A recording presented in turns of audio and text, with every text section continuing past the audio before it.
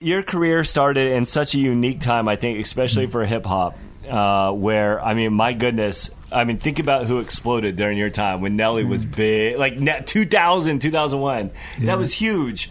And we were trying to figure out, like, who, and because you're on the lineup for Stagecoach, who is in the top 5 best hip-hop artists of all time? Nelly, obviously, being number 1. We're going to take Nelly off of it, though. You know, that's a tough question, man, because it's all about geographic. You know, hip-hop has been able to spread out all over the world. So now you're talking about we're celebrating the 50 years of hip hop. Mm-hmm. We just did that at the Grammys. So you're talking about 50 years. Busta Rhymes. Right. So you know, you're talking about great artists like Buster, LL, Tupac, Biggie, LL Cool J. Now, I mean, I'm pretty sure if you ask anybody in Canada or in Toronto, they're going to say Drake, which they have a great reason to say Drake. Lil Wayne. You have so many people that can be in that list that I mean, I'm just honored to be a part of the culture.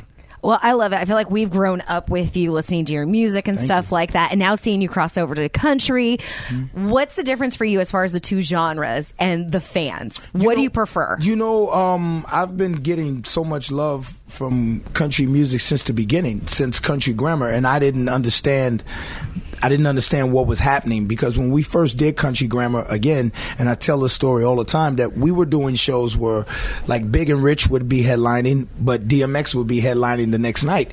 And we thought that was happening for everybody, but it wasn't happening for everybody. You see what I'm saying? Yeah. It was just happening for us. So as we grew and we understood what was happening, I brought on Over and Over Again. I was able to do that with Tim McGraw to kind of test the waters, to say, yo, I appreciate and you were the first to do that, by the way, and that was so freaking cool. Thank you so much. And then we moved on to Florida Georgia Line and things like that. And here we are, the last person to go on a Stagecoach. So, you know, it's been a beautiful ride, man, and I'm very thankful.